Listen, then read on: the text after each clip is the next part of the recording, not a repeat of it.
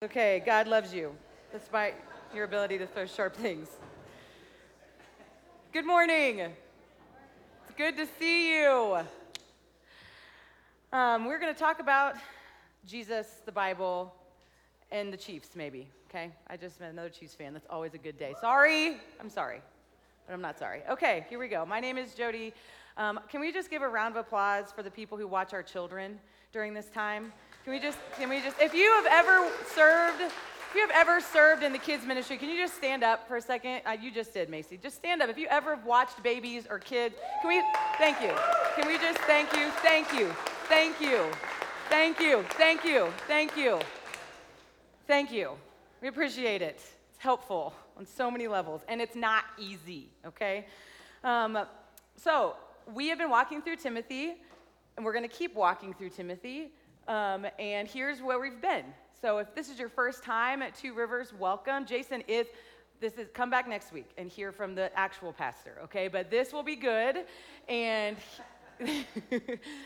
this is where we've been. We've been at a greeting.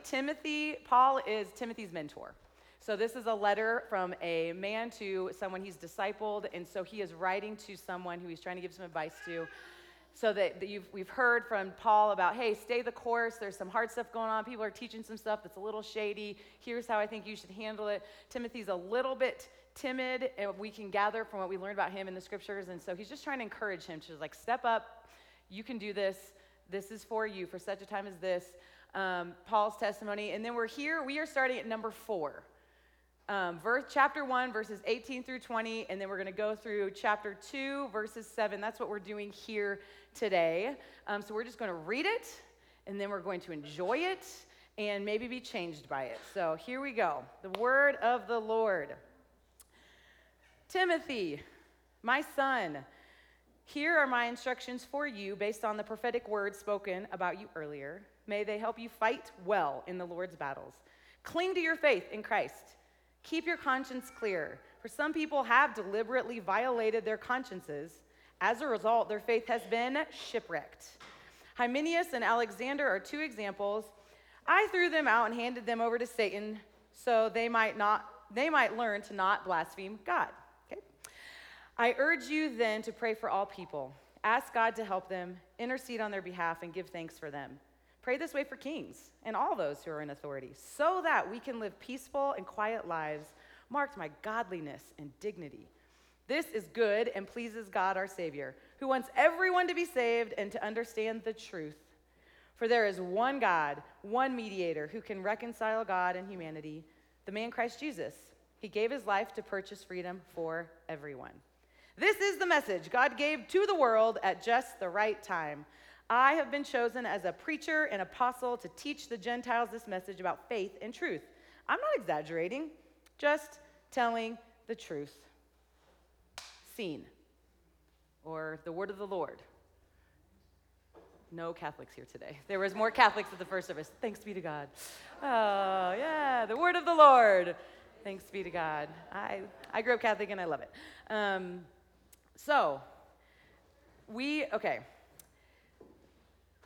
We are going to talk about a few things that are going to be our plumb line through this passage. So, down is forward, down is forward. Got it. And these are some phrases from that passage that we just read that are going to be our plumb line through our time together this morning. So, the prophetic words spoken about you earlier, Timothy, speaking to Timothy, and may those prophetic words help Timothy fight well in the Lord's battles that he's facing and help him cling to his faith. Paul is urging him then to pray for all people because God, our Savior, who wants everyone to be saved and to understand the truth. That is where we're going. The reality is we are teaching through the entirety of Scripture, and because of that, we need to bounce back for a hot second and deal with the Satan comment, okay? That's not the point of our talk today, but we can't that's kind of intense.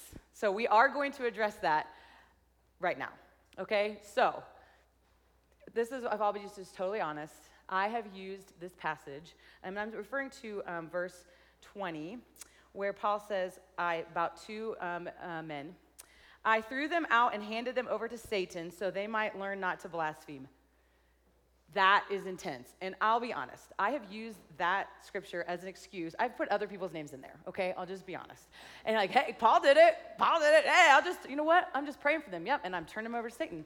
La da da da da da. And the reality is, we don't get to do that. That is not actually what it means. And my 8 wing gets a little too excited about verses like that. So I have to dial it down and look at the context. What in the world is Paul talking about? Well, we're going to do something that's very valuable. We're going to let Scripture interpret Scripture for us, okay? So we're going to let Scripture interpret Scripture. And so are there other places that you can think of where Satan is, there's a dialogue with Satan? And there are. We're going to look at 2 today. One of them is in the book of Job. Okay, and the book of Job opens with this delightful interaction between Satan and some other heavenly beings and God. And then it plays out over the course of the rest of the book. But we'll just do a quick overview. God, have you noticed Job? He fears me and stays away from evil. And by evil, I mean you, Satan. Satan, yes, because you've always protected him from me, let me at him and he will not love you anymore. God, okay, under my conditions. Then like 38 chapters of activity happen. And at the end, we end with Job saying, God is God and I am not. So this is a place in Scripture where we see Satan asking for permission to harass someone and God saying, okay. There's one account. There is another account that we see Jesus do something similar, and that's with Peter, his buddy Peter. So in Luke 22, it says this, Simon, which is another name for Peter. Satan has asked to sift each of you like wheat, but I have pleaded in prayer for you, Simon, that your faith should not fail. So when you have repented and turned to me again, strengthen your brothers. That is so intense. If your translation says, has asked to sift you, and I've asked to pray for you, that's not inaccurate. It's just, oh, sorry. I even didn't wear big earrings. This whole thing's falling off. Okay, there we go. That first you is plural. So Jesus is saying, he's asked to sift all y'all, okay? But I'm praying for you, Peter, that your faith would stand. So, and Jesus voluntarily also went into the temptation time in the wilderness. We see God choosing when and how to engage with Satan under God's conditions. This is another place where that happens. So what in the world can we take from Paul saying this? So I think we should look and see what Peter said about this later on in his life. Because Peter was the guy they're talking about, and he actually addresses this specifically later on in his life. After the sifting, after it all plays out, this is what Peter has to say. Stay alert and watch out for your great enemy, the devil. He prowls around like a roaring lion looking for someone to devour. Stand firm against him and be strong in your faith. Peter was not strong in his faith in his round of sifting, for those of you who do not know that. Remember that your family of brothers and sisters all over the world is going through the same kind of suffering you are. In his kingdom, God called you to share in his eternal glory. That sounds great. By means of Christ Jesus. So after you have suffered a little while, he will restore, support, and strengthen you, and he will place you on a firm foundation. All power to him forever. Freaking-men. Peter had lived it. Y'all, these words matter. They hold weight. Peter had lived this. He had denied and betrayed Jesus in a way that none of us probably will ever be able to understand. But we all can understand in our own shame tornadoes where we feel like we have disqualified ourselves and you just want to curl up in a ball and your insides are like, oh, because we have failed. We have failed and we have suffered because of it. So we see this, but it seems to me that Peter is like, oh, because of that suffering, the Lord put me on this firm foundation. I am now planting churches. I did go back. I did it. I went back and strengthened my brothers. I did it. Satan sifted me. It was terrible, but I did it through the power of Jesus. So we have to see that. So these are the takeaways I can take as we think about if and how turning over to Satan, what that could possibly mean. I think we can take away that there is an enemy, okay?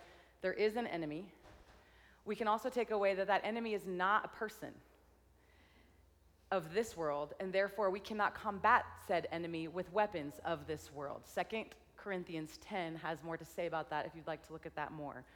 There is an enemy. That enemy is not a person. If you are a follower of Jesus, and you don't have to be to come to church here, just so you know, But if you have decided and opted into that way of life, I need you to know that you have opted into never being able to hate someone ever again.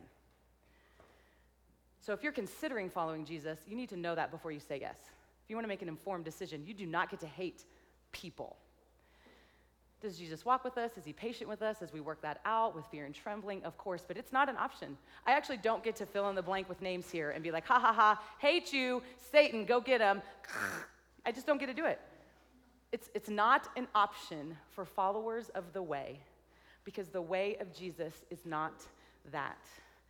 Which is a bummer for me also, because I just want to hate people sometimes. I just think it will be better for me, and it's not. It's like drinking poison, hoping someone else dies. It doesn't work.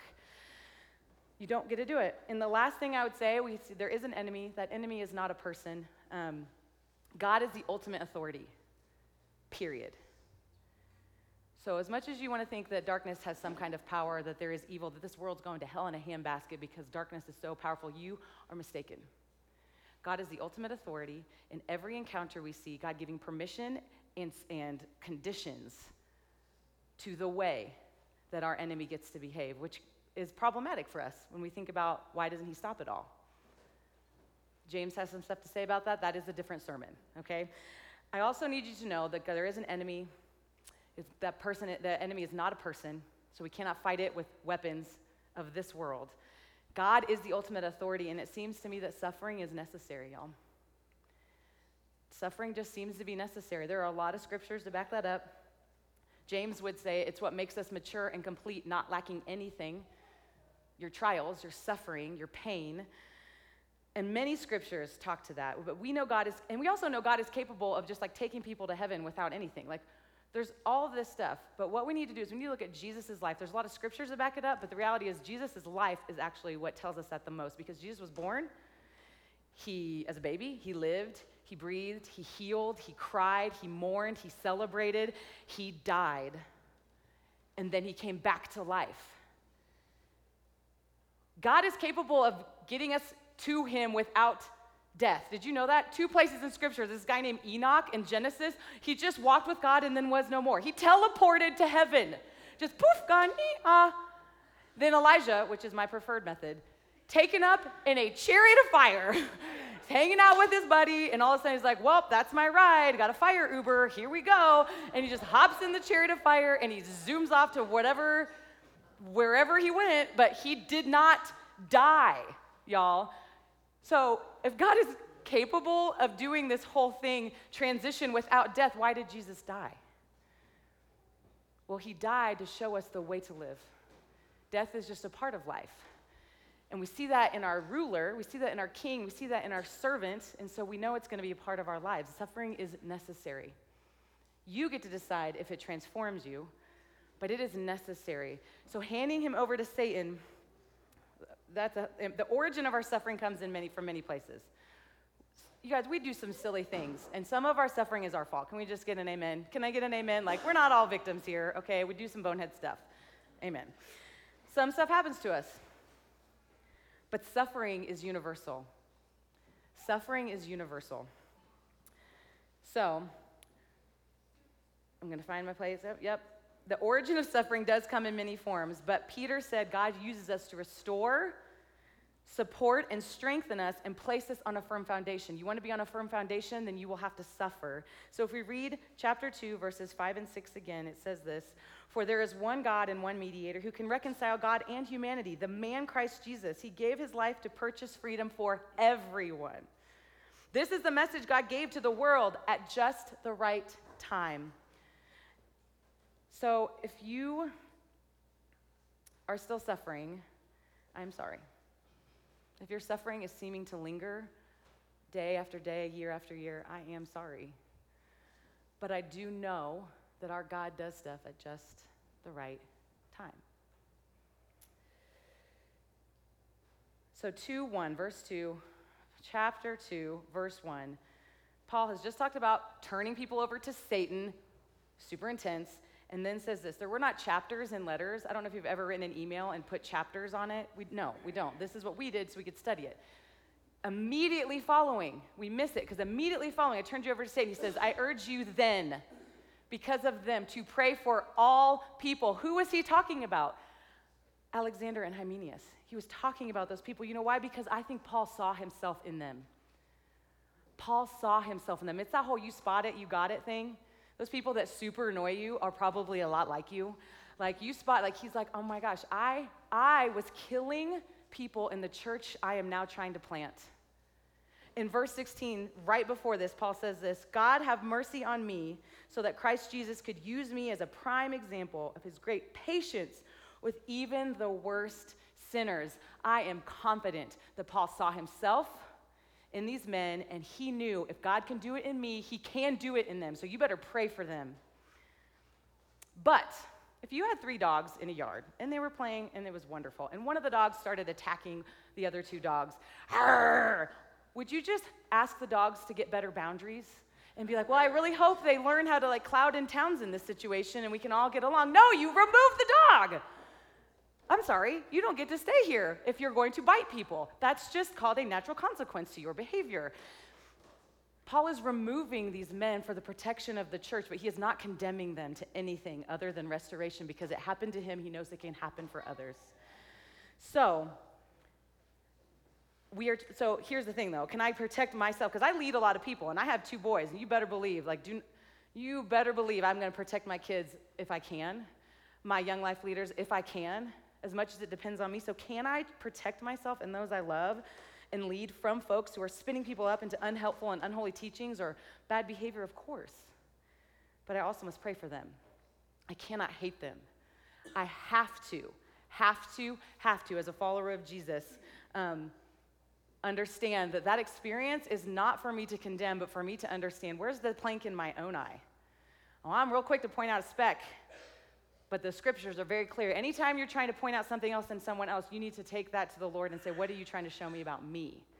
That is the way of Jesus, and that's what Paul is doing in this passage, because he wants everyone to be saved and to understand the truth.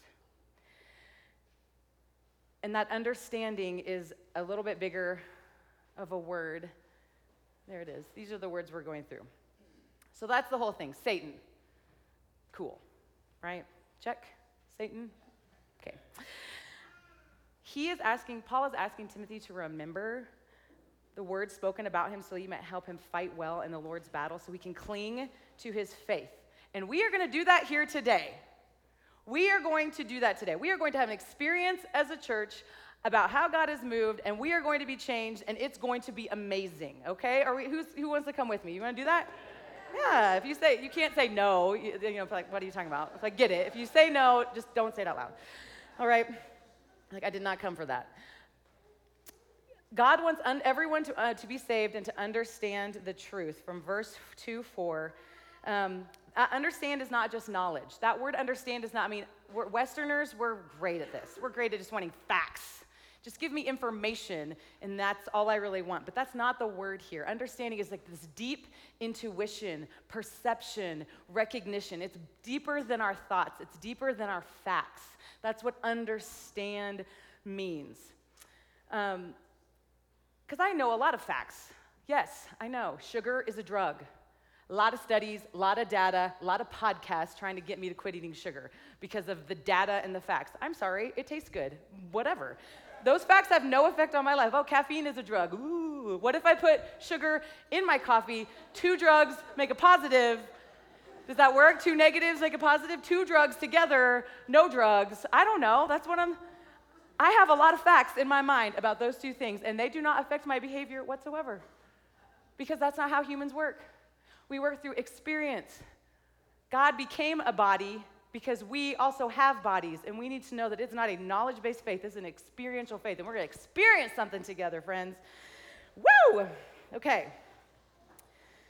We already did this once, and so I know it's going to be good, so I know I'm not making false promises, so I was like, we've done this already, and I'm like, yeah, it's going to happen. I have friends who have experienced God, and you are lucky to get to meet them today. So, Bill, you're up first. Let's go. Rock and roll. This is my friend Bill. Everybody clap for Bill as he comes to the stage. Are you ready to experience something? Blender, Jody. What? Okay. First of all, he just called me Blender Jody, and I just want to explain to you something about Bill and I's friendship. Bill and I met after I spoke a while ago, like 6 months ago, and he had some feedback for me, okay? He had some feedback, and I was tired. There's this adrenaline rush thing that comes from speaking, and then it starts to go away, and he's like, he goes, you take all of your ideas. We had never spoken before this moment. It was our first conversation. You take all of your ideas and your thoughts, and then you put them in a blender, and I cannot taste the flavor of anything you're trying to say. Which is visceral and a beautiful analogy, and in the moment, I was a touch offended. So I'm sitting there thinking, who's this guy? And then, ever so quietly, the Lord whispered in my ear, this thought just flashed through my mind and said, Jody, he's not wrong. And then I laughed out loud, and I was like, yeah. And that was the start of our friendship. So thank you for reminding me to tell that story. Blender, it's like that song, one over my tender, heart in a blender, watch it spin round to a beautiful oblivion. Yeah, okay. All right, Bill, how did you end up at Two Rivers? I wound up at Two Rivers on their fifth day, their fifth Sunday outreach of every month. They came to where I was living, and I was invited to the church here, and I came here, and I've started finding some things, and I've been here ever since. Woohoo! All right, Scattered Sundays, it matters, people. Can you tell us about how God has spoke to you and what he's done in your life, specifically the reading thing? Yeah, God has spoke to me through reading. I was in a place in my life to where I was put in a situation to where I had nothing but the Bible. And in my lifetime, I spent in special education and wasn't very well educated, barely knew how to read, and could not get through anything. And so I spent 1 year of my life with God alone. And all I had was nothing but the Bible to read. And God taught me how to read through the Bible. And through the Bible, I have learned all kinds of things and all kinds of stuff. So my thing is you have to pay attention to the reading. It is very important. The biggest gift I've ever found in my life. Amen. I was just realizing you should absolutely clap for that. That was 10 years ago, because you're 68 now. You were 58 when when God taught you how to read. I was 58 when I learned how to read, and I'm 57 now. 68? Yeah, 58, and I'm 67 now. I was just realizing the 10-year anniversary of your church is also your 10-year anniversary of this story when I was doing the announcement. So we can... Oh, cool. Cool. Can you tell us how God has spoke to you, specifically the story about the lamp post? Yes. When I came out of that 1 year deal that I was in, with 1 year of God, I absolutely, for the things that went on in my life, never thought I was going to be employed again the rest of my life for things that went on. You know, I had some tragic things going on. I was able to finally find a job that a 12-year-old kid could do, and I was very grateful and happy about it. It was working in an RV park.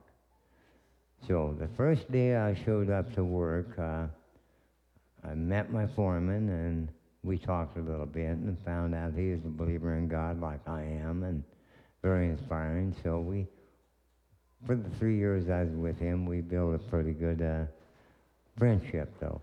And he says, okay, Bill, today your job is these lampposts out here. So he gave me a ladder, a paintbrush, and a can of red stain. And he says, I want you to go through the whole park here, Bill, and I want you to paint every light post you see red. And I said, okay. And I was just happy to go to work and have something to do. So I got to painting all these light posts throughout the whole park, content and happy about it. And then all of a sudden, I finally came to this one light post that had never been painted before. It was old and gray, and this ain't my way of thinking. And I said, what is this old and gray all about? And this ain't my way of thinking. And God said, there will be many gray spots in your life, Bill. And he was right. I found that out. And so I said, okay, God, thank you. Then I had to crawl up on the happy ladder to put some more paint on. And as I had to crawl up the ladder, I had to look up to see where I was going. And above me was the light. Not my way of thinking again. And I am the light, Bill. Okay, thank you, God. Thank you. And then I had to reach down into the bucket of red stain to put more paint on there, and my blood covers it all. It was the first time I ever heard from God in my life. And I have never forgot it, and I've been on fire ever since. Amen. Thank you, Bill. Why? I know, everything you said, you just want to clap. You're like, yes, amen, clap, clap, clap. You can clap. There's a freedom to clap in this space. Why do you keep following Jesus? I keep following Jesus because he had taught me how to read. He talks to me all the time, and he is very good about talking to me, and I have to keep following what I find that puts my heart on fire. Amen, amen. So I know part of your story has been that you were really angry at God. Like really angry for a long, long, long, long time. If there's someone here today that potentially that's where they're at, what advice would you give them? I was very angry with God for a lot of years, not days, but years. And what finally opened up to me is I one day finally looked up and I said, I am not mad at you no more, God. I am not mad. When I stopped being mad at God, a whole can of worms opened up, and it's been a whole new world for me. So my thing is that's how I got there. Mm-hmm. Any advice for someone who might be mad today? Yes, my advice for anybody that is mad and having anger and problems in their life is you better find that doggone mountain that you are having trouble with and speak to it and ask God to remove it. Because if you don't ask God to remove that mountain for you and work at it and believe it and have faith, because that's what this is about, faith, you will be empty-handed. Get yourself a sponsor. Not quite a sponsor, but a mentor. Other people, and work with him. Thank you, Bill. Anything else? I believe that's pretty much it. Thank you, Leonard, Jody. Wait. Yeah, there was one other thing that I do want to share about Jody that's really helped me quite a bit in my life. When I've had some struggles and some things going on, I've always talked to Jody, and Jody has always gave me inspirational scriptures to use to get through my loopholes in life. Thanks, Bill.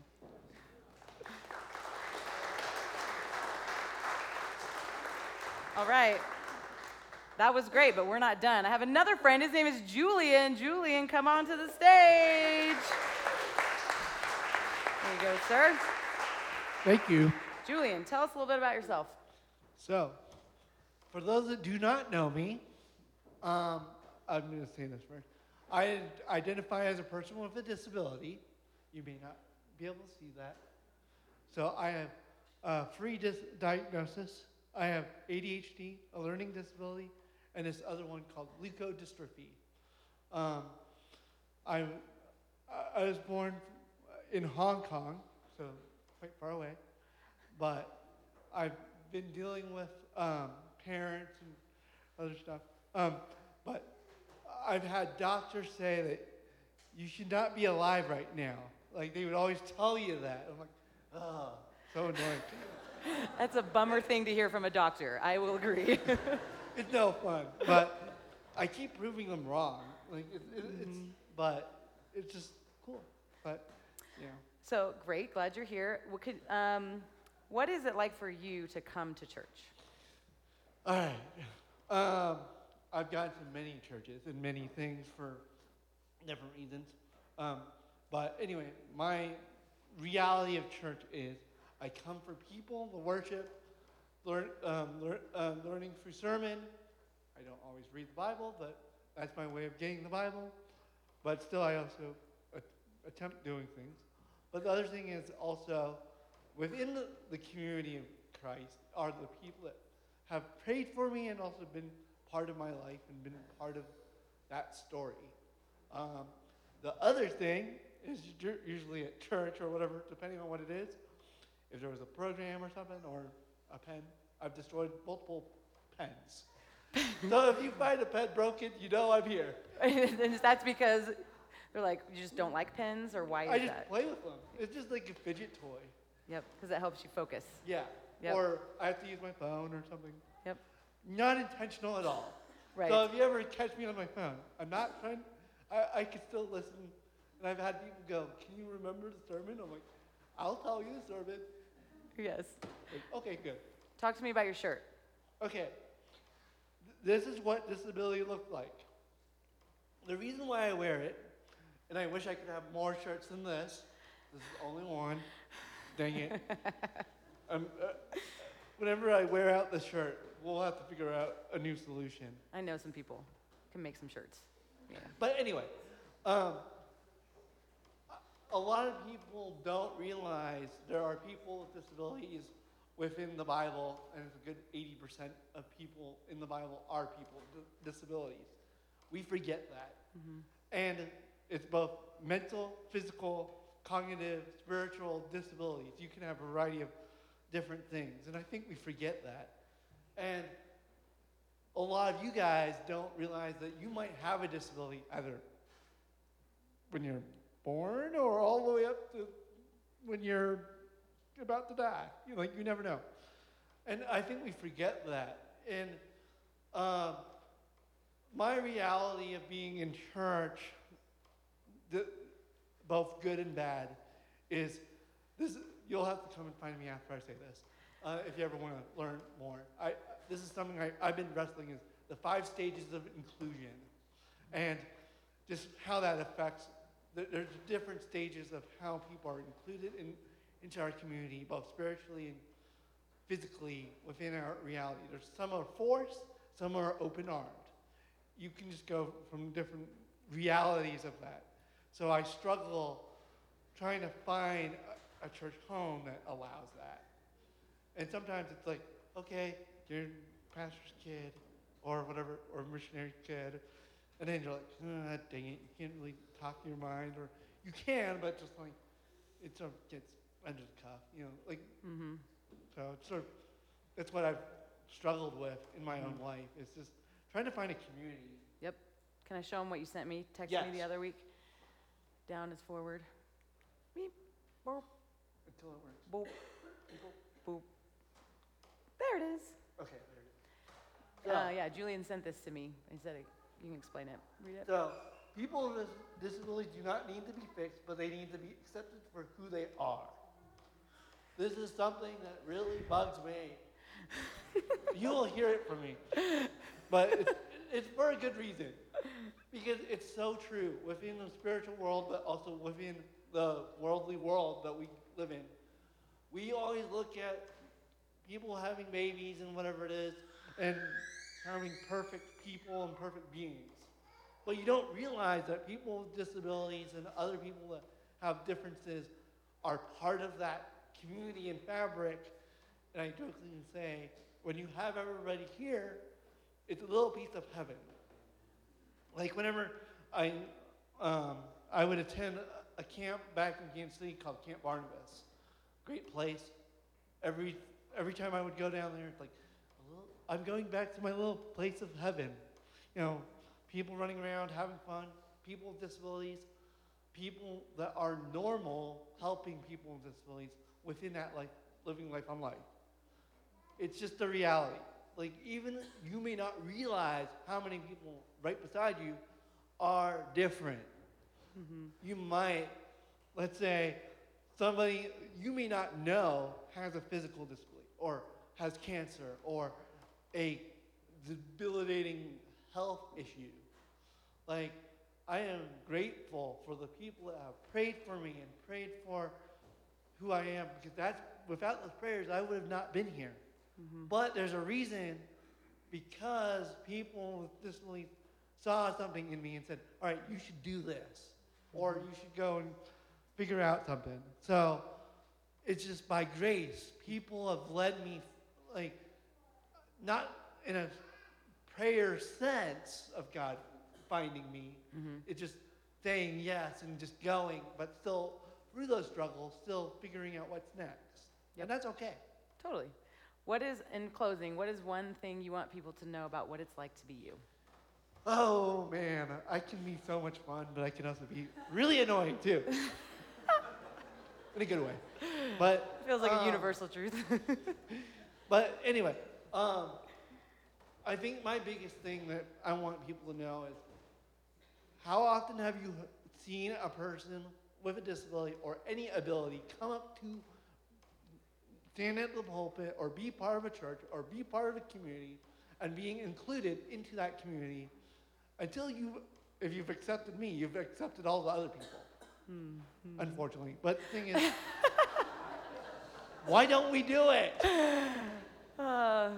But I think the biggest reality is there are people that are friends and community that want to be part of this church or any church. But the thing is, until you invite them, they do not know what God is and how God loves them.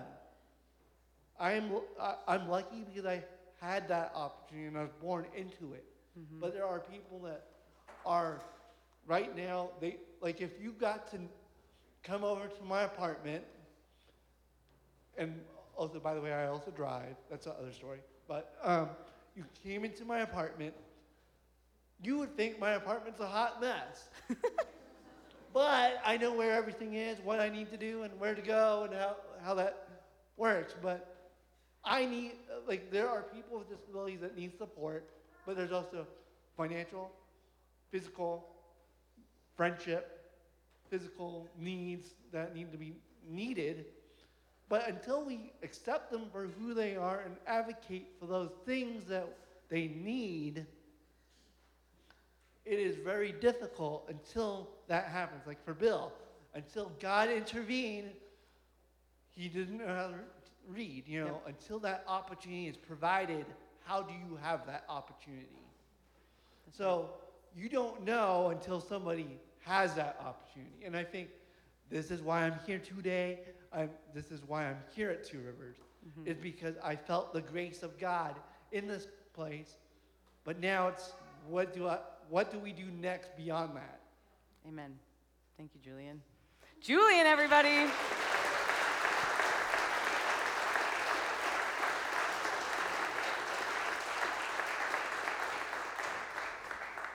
Okay. We came to play this morning, ladies and gentlemen. Here's what you need to know. You might be thinking, oh yeah, Jody, she's like a professional Christian, so she has to talk to people who are different than her. Nope, I don't, actually. And a lot of Christians don't. Bill came up to me and told me I was a blender, which is not true. Julian came to me through Sarah West because he inserted himself into community and was asking questions, and because of my profession, she introduced us. I did not find or seek any of this out. There's nothing special about me. There's nothing different about me. I just come and I show up. Church is one place where we can come and show up and open our eyes and just listen. So I did not do anything. This happened to me. I was gifted with the friendship of Julie and Bill, of nothing of my own accord other than just knowing and recognizing in a moment when the Lord is speaking to you. You had overalls on that day, through a man in overalls you just met. That's all we got to do. It is that simple. It is that simple. Paul is wanting us to remember the prophetic words that were spoken over us. You just heard some from our friends. I need you to know, friends, that it costs Julian and Bill a lot more to be in this room than it does most of us. My friend Anaya over there, I'm glad she's here, but we're hoping that I'm trying to give you a shout out, but you are not paying attention to me right now. But I know your parents want you to be quiet, so that's also good. It's hard to say, right? Hi, Anaya. Yes, okay. So it costs them more to be here because they don't know what you're thinking about them. I fit in great. I know what clothes to wear. I know how to talk the talk. I know all the social contracts that we've made. I know what to do. I don't have, it's easy for me to fit in here. It costs them a lot to show up, but we need them to be able to show up, and we are going to be a community that is that way. We are going to be a community that is going to be okay with people showing up who don't look like us. And we all want it, but we don't know how to get there, right? And what we need to do is first needs to start inside of you. Today, you need to cling to your own faith. You need to remember the prophetic words that have been spoken over you so you can fight the battles that you are facing today. You've heard about some battles. You've heard about how the Lord moves and speaks. When I was like 12 years ago, I was sitting in a chair and I was in a really hard, lonely, painful place, and I was angry.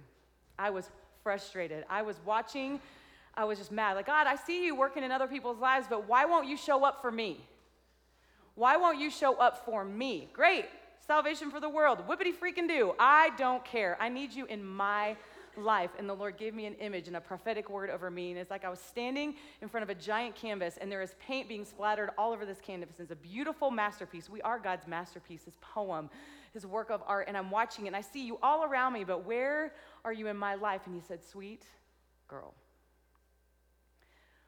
If you're standing in front of this canvas right now, and you're seeing this paint go everywhere, what do you think your back looks like? You can't see it, but it is covered. It is covered in my work. You are marked and hidden in me. You can't see it, but it's happening. And you know why it's happening? You know it's happening on you if you see it around you. So don't be like, oh, it's in them and not me. Because of them, it's happening in you. Because of what you see around you, it's happening in you. You can't see it, but you are covered in my love, in my story, in my redemption. And though people might be praying for you, Jody, to be handed over to Satan, I will not let this suffering end in anything but you being supported and restored and set on a firm foundation. Because that is who I am and that is what I do. And so today, this is what I want. I want you to remember your own prophetic words spoken over you to face the battle that you're facing so you can cling to your own faith. What is it? Whatever popped into your head when I said that, tell someone. If nothing popped into your head, ask someone. Let's encourage one another in this way. Let's just remember the prophetic words that were spoken about you. May they help you fight the Lord's battles so you can cling to your faith. I urge you then to pray for all people because God, our Savior, he who wants everyone to be saved and to understand the truth. So let's be encouraged and have an experience of God's goodness so we can live lives of dignity and peace. So worship team, you can come on up and I'm going to pray over us. This is a gift for you to receive. Our friends have offered themselves for you. Let's offer ourselves to one another. We're going to have folks up here to pray for you, but you might not need prayer. Some of you might just need to come up and tell your story. Or you might need to come up and say, do you have a story? Because I can't see anything. I'm staring at this wall and I can't see it. But that's why we are a we. So Lord, I'm going to pray over us. So church, let's remember words spoken about us in our church family. And let these words help us fight well in the battles we face. Let's cling to our faith in Christ Jesus, praying for all people. Because God, our Savior, wants everyone to be saved and to understand with a deep, knowing intuition the truth. Through the reality of a lamppost, through the prayers of the faithful, and a dream of advocacy planted in my friend Julian. There is nothing we are too old to learn. Lord, would you teach us? And I am not exaggerating, friends. I'm just telling you the truth. Amen.